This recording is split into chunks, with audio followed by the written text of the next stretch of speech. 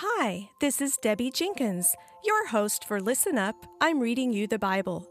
On each episode, I will read several verses of the Bible. Check the episode notes to find out which version of the Bible I'm reading from. Matthew 8, 1 through 13. When he was come down from the mountain, great multitudes followed him. And behold, there came a leper and worshipped him, saying, Lord, if thou wilt, thou canst make me clean. And Jesus put forth his hand and touched him, saying, I will, be thou clean. And immediately his leprosy was cleansed.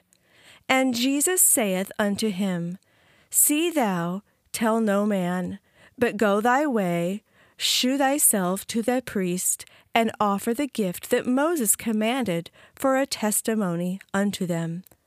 And when Jesus was entered into Capernaum, there came unto him a centurion, beseeching him, and saying, Lord, my servant lieth at home sick of the palsy, grievously tormented. And Jesus saith unto him, I will come and heal him. The centurion answered and said, Lord, I am not worthy that thou shouldest come under my roof, but speak the word only, and my servant shall be healed. For I am a man under authority, having soldiers under me.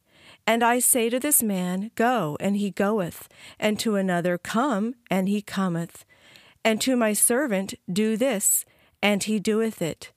When Jesus heard it, he marveled, and said to them that followed, Verily I say unto you, I have not found so great faith, no, not in Israel.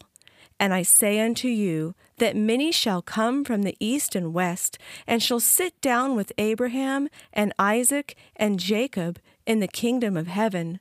But the children of the kingdom shall be cast out into outer darkness. There shall be weeping and gnashing of teeth.